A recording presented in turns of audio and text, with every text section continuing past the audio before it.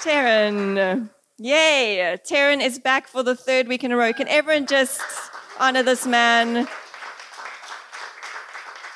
How God sees women. And the beautiful news is that he sees us. Amen. Hey, everybody. So usually we like to be done by 11. I'm asking for a little bit more time today. So buy that done chicken at Woolies. Don't cook it from scratch for your Mother's Day meal.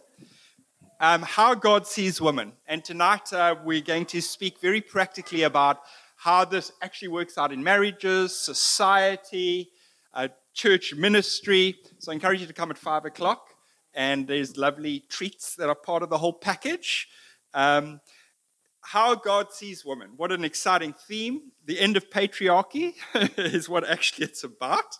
And my message to you today is about wives submit. Just to let you know, next week we start a new series, which we're going to carry on for a few months. We might take little breaks here or there. Going through the Sermon on the Mount, Matthew 5-7, we're calling it the ways of Jesus. And I'm so pumped about that. And I know I've preached a lot lately, but I'm going to launch next week's series, and then I'm going to let other people preach also, I promise. So sorry that you've had to hear me so much. Okay. Wives, submit. Now, if you're single and you think, hey, I might get married one day, this is a very important message to listen to, because it gets you thinking about what marriage is and how to become a person that would be better at marriage. If you are married, you are on the edge of your seat because you know the reality of power dynamics in a relationship. And if you're raising up kids, you're thinking about how do I coach my children in this area?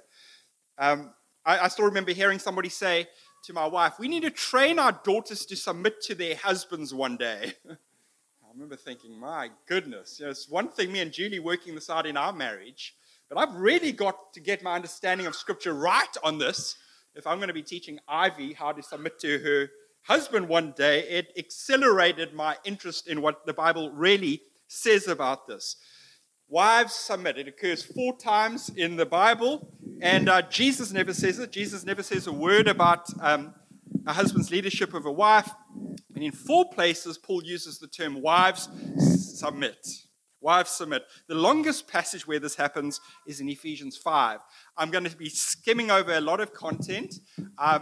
If you read my book, you'll get all the footnotes. And then I've got another chapter that deals with the other 3 places in the New Testament that speaks to this theme. But let's look at Ephesians chapter 5. Submit to one another out of reverence for Christ, verse 21. Wives, submit yourselves to your own husbands as you do to the Lord, for the husband is the head of the wife, as Christ is the head of the church, his body, of which he is the Savior. Now, as the church submits to Christ, so also wives should submit to their husbands in everything. Husbands, love your wives, just as Christ loved the church and gave himself up for her. I'm going to stop there. Seems simple enough. Well, actually, if you reflect on these verses, there are 4 different lines of interpretation. Let's call them 4 views. I'm going to name them the husband as decision maker, view 1, the husband as tiebreaker, view 2, the husband as servant of his equal, view 3, and the husband as the redeemed paterfamilias. Watch the space, I'll explain it. View 1, the husband as regular decision maker. This is Wayne Grudem's view. He is the most influential complementarian on the planet. He says that when Paul says submit to one another in verse 21, Paul does not mean that all believers should submit to all believers. Only believers should submit to those in rightful authority over them. In other words, submission flows from wife to husband, but definitely not the other way around. He says that head in the husband is the head of the wife means authority over. Paul is pressing men to take leadership of their wives and wives to accept this leadership. When it speaks about the husband laying down his life for his wife like Jesus did for the church, this means that Paul is urging a husband not merely to love his wife, but to lead his wife in a loving way. Grudem even tells us how this works out in his own marriage. He says, in every decision, whether large or small, and whether we have reached agreement or not, the responsibility to make the decision still rests with me. This makes a difference in every decision that the couple makes every day of their married life. If there is genuine male headship, there is a quiet, subtle acknowledgement that the focus of the decision-making process is the husband, not the wife. And even though there will often be much discussion and there should be much mutual respect and consideration of each other, yet ultimately the responsibility to make the decision rests with the husband. Most popular Christian books on marriage espouse this view. One says, the husband is responsible for the important decisions in the home. A responsive and receptive wife willingly surrenders her freedom for his love, adoration, protection, and provision. Another echoes the same sentiment. A man may have many bosses outside the home, but inside the home, he has the opportunity to kindly provide authority and to receive his rightful respect. View 1. View 2, here we go. The husband as rare tiebreaker. Timothy and Kathy Keller, in their best-selling book, The Meaning of Marriage, seem to offer a softer view of complementarian marriage. Contra Grudem's view, Paul frames the gender roles in marriage as an expression of mutual submission in verse 21, which they define as the choice to humbly serve and please each other. Whether we are husband or wife, they say, we are not to live for ourselves but for the other. And that is the hardest yet single most important function of being a husband or a wife in a Christian marriage. So in this view, mutual submission flows both ways. In verses 22 to 24, Paul tells the wives to submit to their husbands. In the verses that follow, he tells the husbands to submit to their wives by taking the form of sacrificial love. Mutual submission aside, the Kellers still argue for the husband as the leader. They do this in chapter 6 of their best-selling book, The Meaning of Marriage. But now they shift from the language of a husband in mutual submission with his wife to that of a husband who submits to the role of servant leader. I need to note in passing that now we have a questionable use of the word submit because it means something very different than it did in the idea of mutual submission. Submitting to a person is very different than submitting to a role to lead that person. Thankfully, the Kellers offer a much softer kind of leadership than has been the understanding of a wife's submission in centuries past. They say where both parties cannot agree, but some kind of decision must be made, the husband has the right to cast the deciding vote and thus take the greater responsibility for the decision. In other words, only where there is a disagreement, and not in everyday decision-making, should the husband make a decision. This is the tiebreaker model. Now, as a long-time soft complementarian, I and many other teachers in the same camp have applied this softer teaching. For example, my friend Alan Frau, an influential complementarian pastor in Southern California, I'm listening to a podcast, and he says, I've been married for 25 years, and in that time, only 5 times, my wife has said to me, we can't agree, you're the leader, go and seek God. Now, in my own marriage, years would pass by without the need for me to use my tie-breaking authority, because Julie and I always managed to reach consensus. But see, this means that in our lived experience, my so-called leadership of Julie and her so-called submission to my leadership practically didn't exist. And that's why I actually didn't do much work on needing to upgrade it. So we were functional egalitarians disguised under the tie-breaking authority model. In fact, in my own study of Scripture, I first changed my mind about women in leadership. I was sure that Ephesians 5 taught a very soft form of a husband's leadership of a wife. And only when I actually got round to writing my book, when I wanted to persuade my readers that they should let women lead in church, but in marriages they should practice very soft, submission. And I actually researched the passage, I changed my mind. And when you sit in a coffee shop day after day and you actually stop and think about what the Bible says, and you think about how it's all working out in practice, I began to have serious doubts about the tie-breaking model. I mean, for one, this tie-breaking model is a very recent construct. I mean, Grudem says, I do not agree with those who say that male headship only makes a difference 1 in 10 years, or when a husband and a wife can't reach agreement. So this soft complementarianism in some ways is a recent fudge, and it's very convenient to hide under, but you can't say it's the historic view. It's a very recent construct. You really want to live your life by a recent construct and call yourself, this is the biblical view. But it was the question, why should a wife submit, that really got me thinking. I don't think it's wrong when you read ethics in the Scripture and then you go, okay, now I trust God, this must be good. I'm just curious what the benefit of, this is. So I asked the question, okay, wives need to submit to our husband's leadership, but why? And then I looked at church history, and the number one answer was this: they're inferior at making decisions. But since the 1960s, those ideas have been abandoned in the culture and the church. We all know many women. I'm married to one of them who is more intelligent and decisive than her husband. So it can't be that they're inferior at making decisions. But now you've got you've got complementarians coming up with new reasons in church history for why it's important that a wife submits to her husband. And enter Wayne Grudem. It reflects the son's subordination to the father. It reflects the son's subordination to the father. I'm talking about the Trinity here. So a wife's submission to a husband's authority is meant to mirror Christ's relationship to the Father. Kathy Keller, in the book Meaning of Marriage, admits that when she first encountered these ideas of headship and submission in marriage, she was intellectually and morally traumatized. But then she said she saw in 1 Corinthians 11, verse 3, that the relationship of the Father and the Son is a pattern for the relationship of husband to wife, in which she says male and female are invited to mirror and reflect loving authority and loving submission. And she realized she could play the Jesus role. So persuasive was this that when my wife needed to write a paper for other pastors' wives who were wondering why they were second fiddle, not only at church but at home too, she leaned especially on this. Guys, we get to reflect the Trinity to the world. One problem: it's a complete misinterpretation of 1 Corinthians 11, verse 3. There is no scripture, certainly not that scripture, telling wives to model their submission to a husband on the son's submission to the father.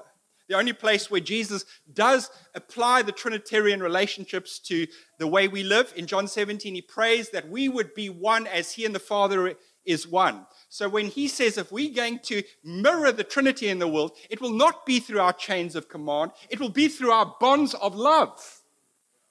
Can't be that. John Piper comes in strong, even writes a book about the third possibility. Why should wives submit? Because it depicts to the watching world the church's submission to Christ. So you've got a non-Christian who's watching this Christian marriage across the road, and you've got this husband who's sacrificially leading his wife. She submits to his leadership, and the non-Christian goes, wow, beautiful, I get it. That's a picture of Christ and the church. Now that preaches nicely, but take a closer look. It doesn't work with view 2. Jesus is Lord of the church, not just tiebreaker of the church. If Jesus is our Lord, we sign up for his daily leadership, not some soft collaborative decision-making where only every now and then, when we can't agree, we allow Jesus to play his trump card. If we're going to take that as a reason, then the husband must be the daily decision-maker. Now, most pastors don't use any of those reasons. Pastors love to say pragmatic things in churches so that congregants nod their head. Yeah, we've got a wise pastor here. The most common reason given in the pulpit, hey, the buck has got to stop with someone. They'll say something like, anything with two heads is a monster. It's important to know where the buck stops with. Love and Respect, the most famous book on Christian marriage, says to set up a marriage with two equals at the head is to set it up for failure. That is one of the big reasons that people are divorcing right and left today. Everyone in the church nods. But where, I wondered, is the evidence for this outlandish claim? Now, I hope to read further studies on this, but I came across this book, The Great Sex Rescue. And it publishes the results of a recent study of 20,000 married and divorced church-going Christian women. And it comes to the opposite conclusion. The authors write, based on their research, couples where one spouse makes the decisions, even if they talk their decisions over with their spouse first and seek their input, are 7.4 times more likely to be divorced than couples who share decision-making power. Though Christian couples believe husbands have decision-making authority, this is the other thing they find. This belief did not cause harm to the couple until it was put into practice. So what this means is that 50 to 60% of Christians go, yeah, no, we believe what the Bible says. No, wives need to submit to the husband's leadership. We believe that. But only 20% of them practice it. Because you know in your bones that can't be right. But you believe it. So now you've got a situation, you've got this belief, but you're living out of alignment with it. What's a pastor meant to do? He's meant to pound the pulpit and say, do what the Bible says. There's just too much equality here. But if the pastor does that and the congregant takes that advice, you jeopardize their marriage. This is what the stats say. What are us pastors meant to do? I'll tell you what we're meant to do. We're meant to go back to the Bible and take a closer look. When women don't feel heard, the author of this book says, and instead feel as if their opinions are not important as their husbands', their marriages are 26 times more likely to end in divorce. Now she's leaning on non-Christian research on this matter. Even if he consults his wife in marriages where a husband has decision-making power, his opinions by definition matter more than hers. And when women feel their opinions are not given the same weight as their husbands', marriages are more likely to crumble.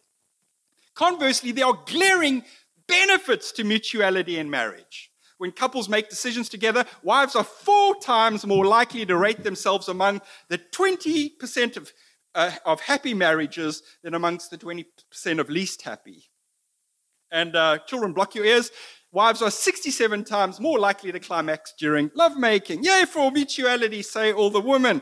These statistics verify that marriages and sex lives that fare best are those that decide to work things out together, and when they disagree, to give the matter the time and care it needs to come to an agreement. See, I can appreciate how in a leadership team of, say, 10 people, we need the buck to stop somewhere. The leader may need to act as tiebreaker on occasion. But let's be careful of importing organizational decision-making dynamics into a marriage, which is only 2 people, far more relational than functional, pledged to a soul-level union.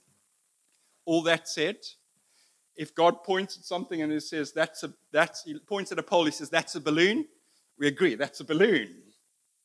So does God, despite all of this data, still say, no, wives, submit? And we have to look at the scriptures. But I'm just being honest with you, why? I thought I might need to look at this more carefully. I'm so glad I did. Because the next 2 views, in my view, are much more compelling in terms of exegesis of the passage. So view 3, the husband as servant of his equal. The husband as servant of his equal. Verse 21 says, submit to one another out of reverence for Christ. What Paul is doing here is linguistically, that's language, and socially revolutionary. Usually, the word submit means to comply with authority. But by Paul saying, which means it flows one way, from an inferior to a superior. But when Paul says we need to do it to each other, he's not making a metaphoric, and he's saying, humbly serve and please each other. Treat each other as if this person is your authority. Lay down your life in their service. He is now taking this term and he is turning it into 2-way submission. So there's 2 definitions of submit. The first one is to comply with authority. The other one is to humbly serve and please. Question is, which one is Paul using here? Grudem and Kevin DeYoung may insist that it's one-way authority, yet every single reference to one another, that phrase in the book of Ephesians and the rest of the New Testament, can be shown to always be reciprocal. So he's referring to the second kind of submission. The question now is, what do wives do? Wives, it says, yourselves to your own husbands as you do to the Lord. So the argument is, okay, so maybe there's mutual submission, in Christian relationships between the husband and the wife. But this verse then tells us that wives especially need to submit to husbands. And they then give submission a new meaning. So in verse 21, it means to humbly serve and please. But in verse 22, it means to submit to authority. There's one problem. This is one sentence. And what authors would often do is, if you're using the exact same idea, you use ellipsis. You literally leave a word out because you're referencing the word before. It says literally, submit to one another out of reverence for Christ. Wives, notice the missing word, yourselves to your own husbands as you do to the Lord. It's one sentence. In other words, it's using the exact same word. You can't change its meaning if it's exactly the same word. This is why translations are so crucial. Open up the ESV. There's a fat heading in there. It's not in the original. Wives and husbands. So verse 21, submit to each other out of reverence for Christ. New heading. Wives and husbands. New sentence. Wives submit to husbands. Can you see how misleading that is? It's the exact same word. And then verse 24 is the same sentence. It uses the word submission again, But it can't be a new meaning in the very same sentence.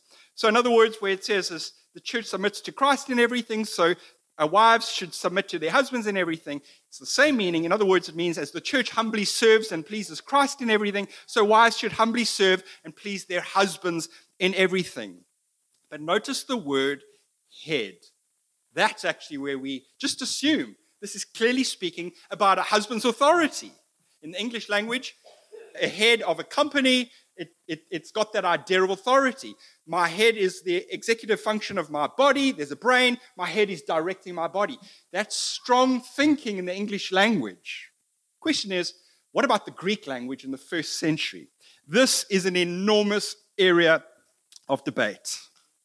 For the husband is the head of the wife. The Greek is kephali or kephale. Kephali.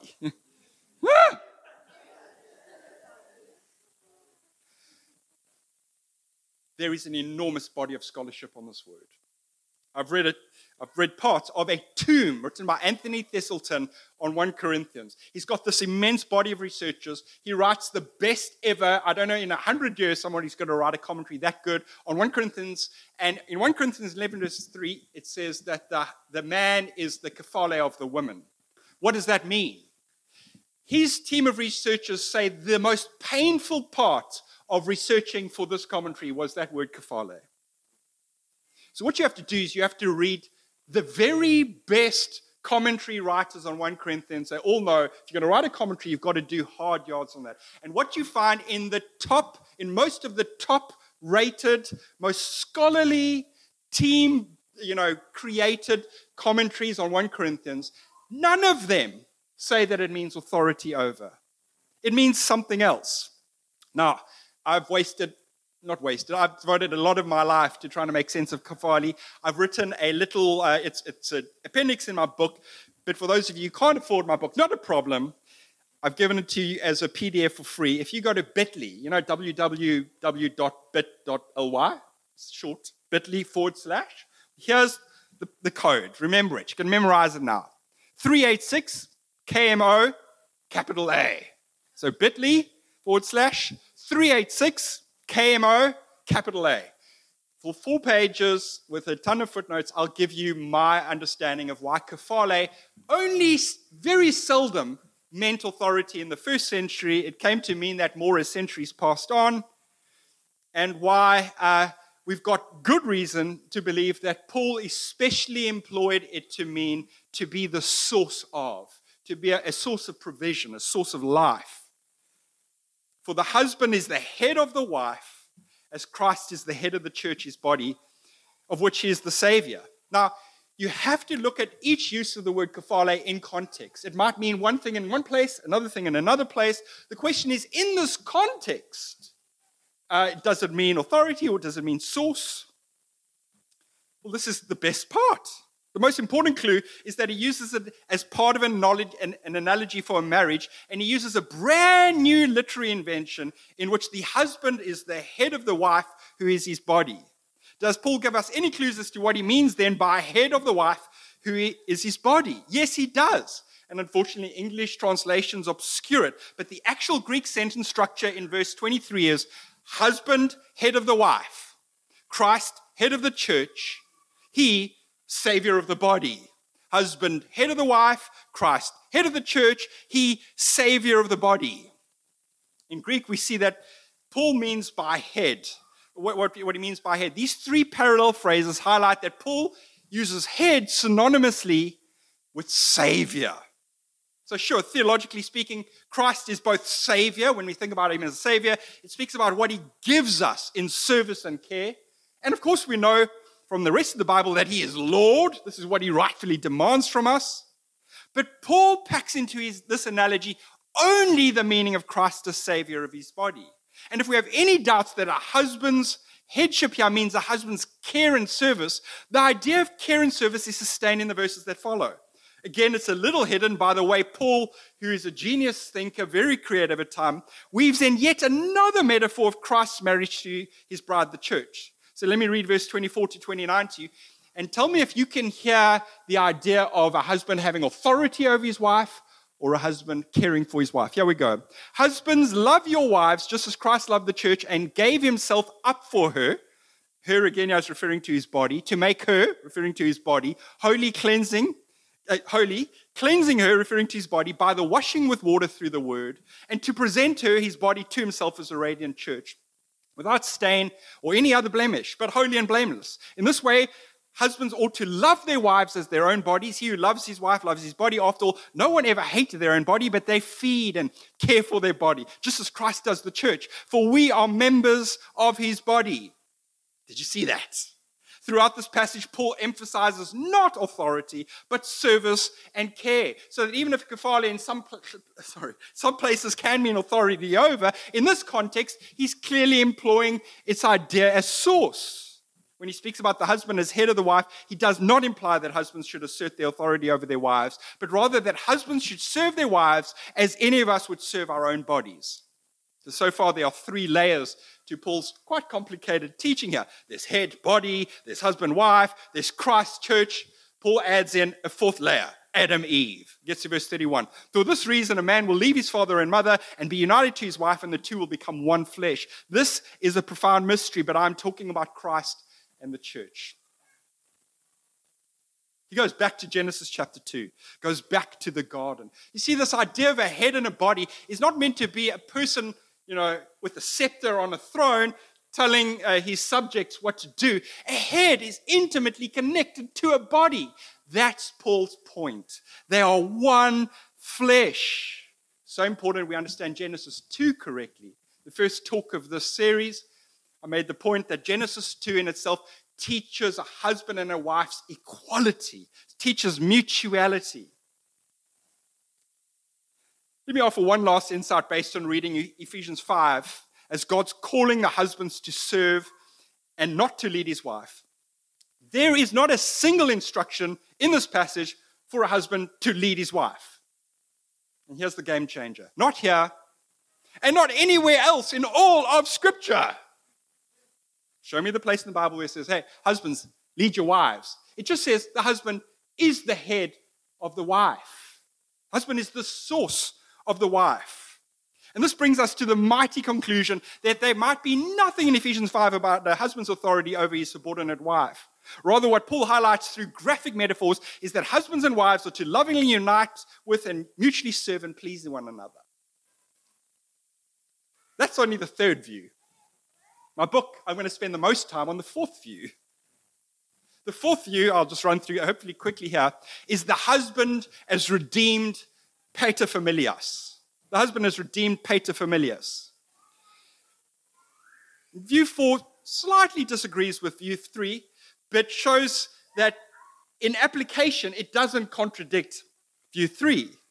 So the biggest mistake the killers make, who write a whole book on Ephesians 5, the biggest mistake that Grudem makes, who writes 800 pages trying to decimate egalitarian interpretations, is that they assume that Ephesians was written to us. It wasn't written to you. It was written for you. All Scripture God breathed is useful for God's people. Ephesians was written to churches in the Greco-Roman world. See, we need to realize the distance between us and these early marriages. We imagine that the married couples present in the Ephesian church were more or less like modern ones. We imagine that Paul sees us, our contemporary marriages, and therefore writes this letter to us. But no, the marriages he addresses are those in the 1st century Greco-Roman world. So different from our own. In that world, households did not consist of 2 working parents, 2 children, and a dog and a cat.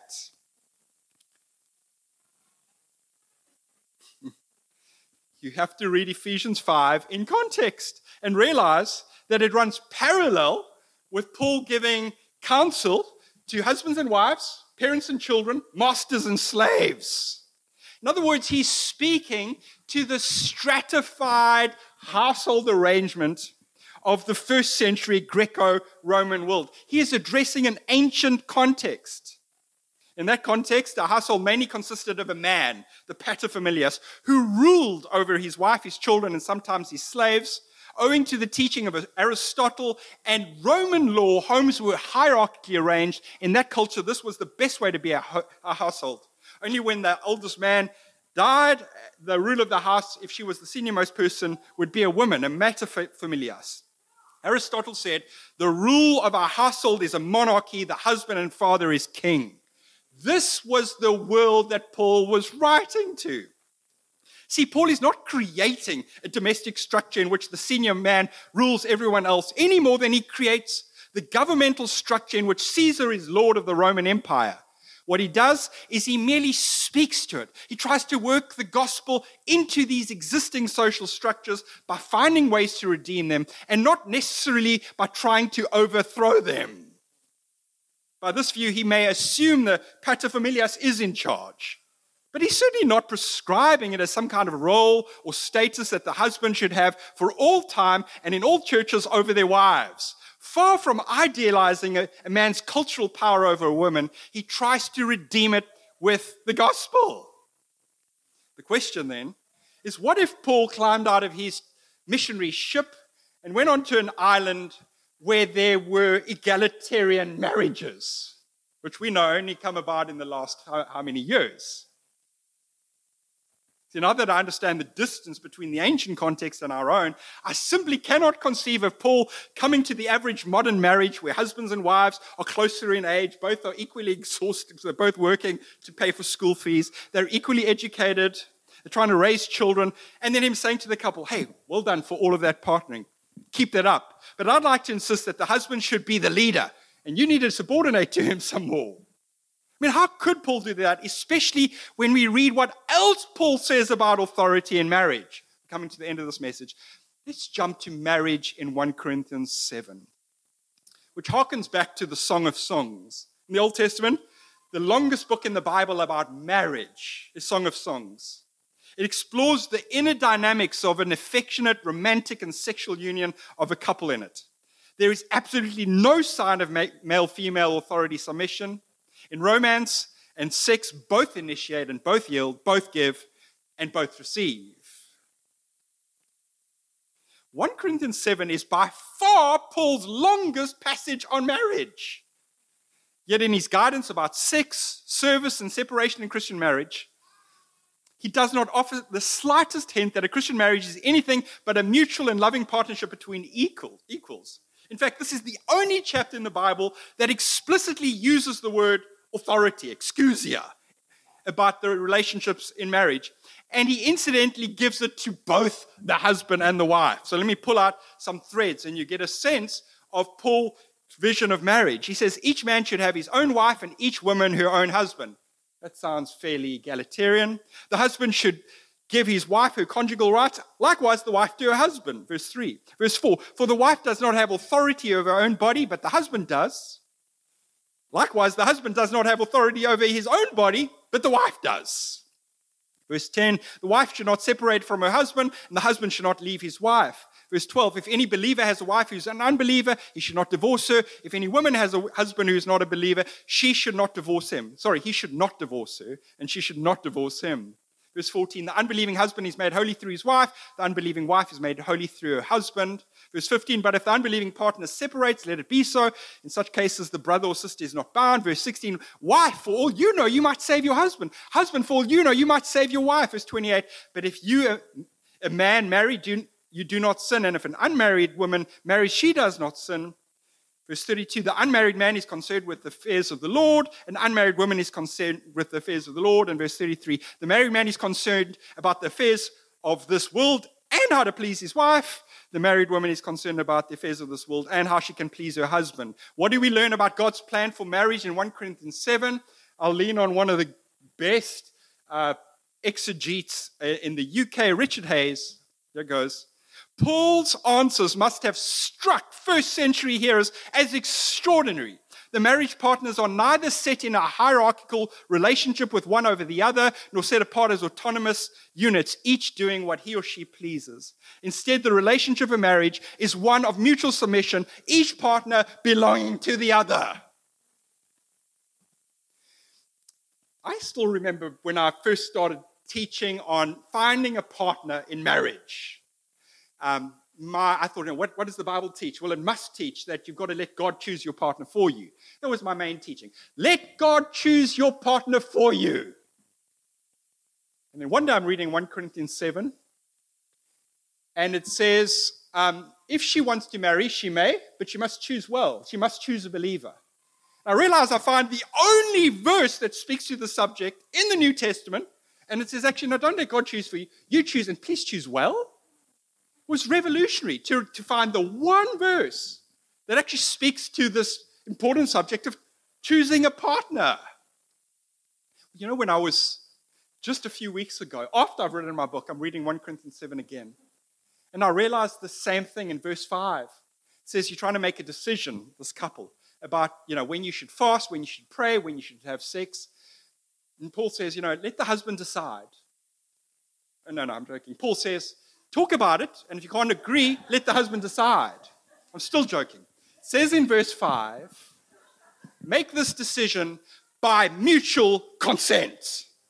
And right then I realized the only verse in the New Testament that specifically guides a married couple how to make decisions that pertain to both is through mutual consent.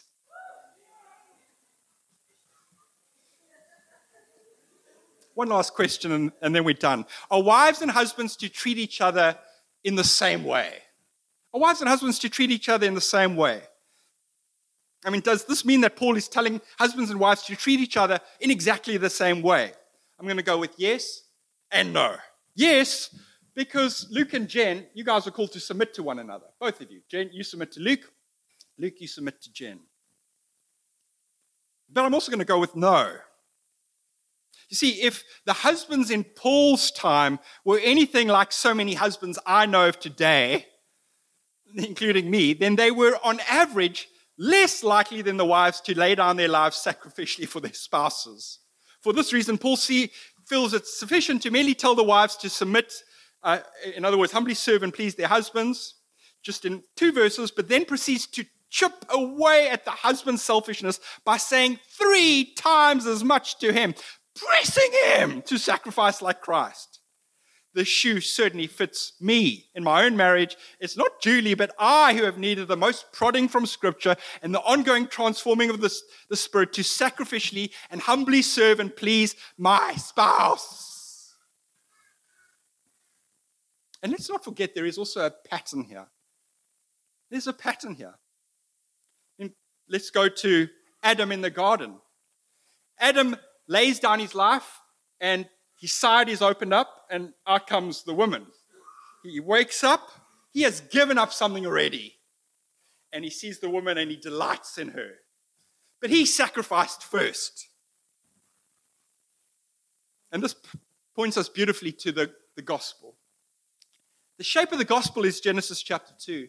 Because we're told in John 19 that while Jesus was on the cross, it uses the exact same Greek wording as the Greek translation, the ancient Greek translation of Genesis 2.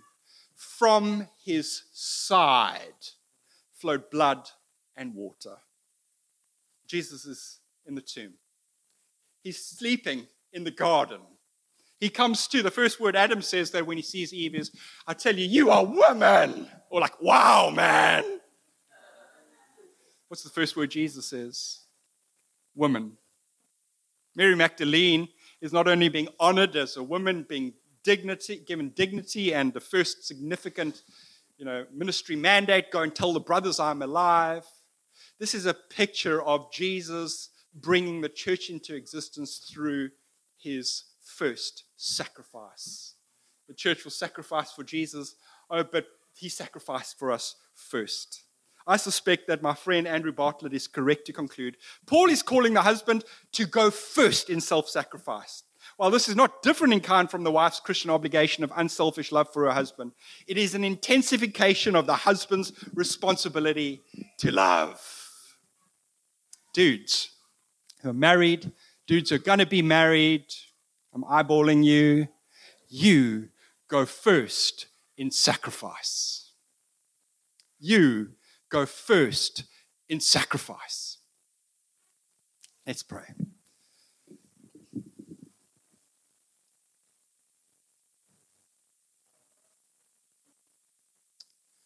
I mean, it's quite amazing doing this sermon, Jesus, because I'm looking at people that are your part of your bride. The reason we're here on this sunny Sunday morning is because we've been called, because we've encountered the risen Lord. We exist as followers of Jesus because we were taken from your side. Thank you, Jesus, for your love. Thank you for your sacrifice. We lay down our lives. We receive your love. We love you back. I pray this all in Jesus' name.